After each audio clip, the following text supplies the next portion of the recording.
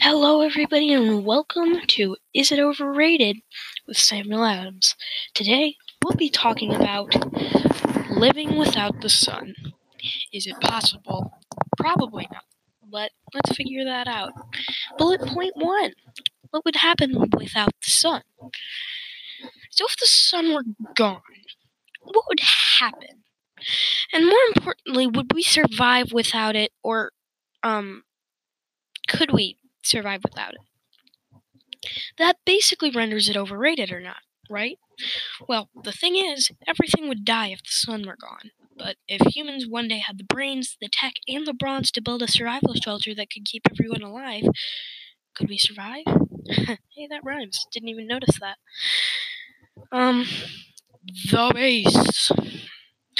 Let's say we held up in the Svalbard seed bank. Don't know if I'm saying that right. Just know that when I wrote it, I pronounced it Svalbard. Or the seed bank, or the apocalypse seed bank, as it's called sometimes, in one of the coldest places on Earth. Let's say Svalbard can hold 1,000 people. Can we survive? No, we cannot. It would be too cold for us and we would die. Now, let's say humanity had the big brains to build a giant underground fortress miles and miles and miles under the surface. Could we possibly survive? And you know what? I'm going to say possibly. There's no yes or no answer to that. I can't do that, but I can say possibly. No promises. Don't know if that would actually work. Big underground bases won't save us most likely, but will going to the moon. We'd be in eternal darkness on the moon, and we would be nice and comfy in our spacesuits. Well, yeah, that's pretty much it. We could survive that way, but not for long. We would not have enough food or water or even air to live on. Max we could live is a guesstimated year, so that won't work.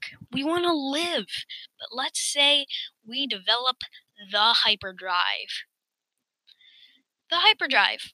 Well, let's say we created the hyperdrive. Let's say it could zoom millions and trillions and billions and trillions of miles to other places. Galaxies, universes, whatever. Could we survive? And the answer to that is most likely. Let me introduce you to Proxima Centauri. Proxima Centauri B, also called Proxima b or Alpha Centauri b, is an exoplanet orbiting the habitable zone of the red dwarf star Proxima Centauri, which is the closest star to the Sun and part of a triple star system. Proxima Centauri b, Wikipedia. That is what that is. Well, could we survive there? Maybe. And after all, the red dwarf star Proxima Centauri is the closest star to the Sun and part of a triple star system. So we'd have 3 stars, and it would be really close. Well, depending on what we're talking on the relativity of our on the site we see of small and short and big and long. Shut up.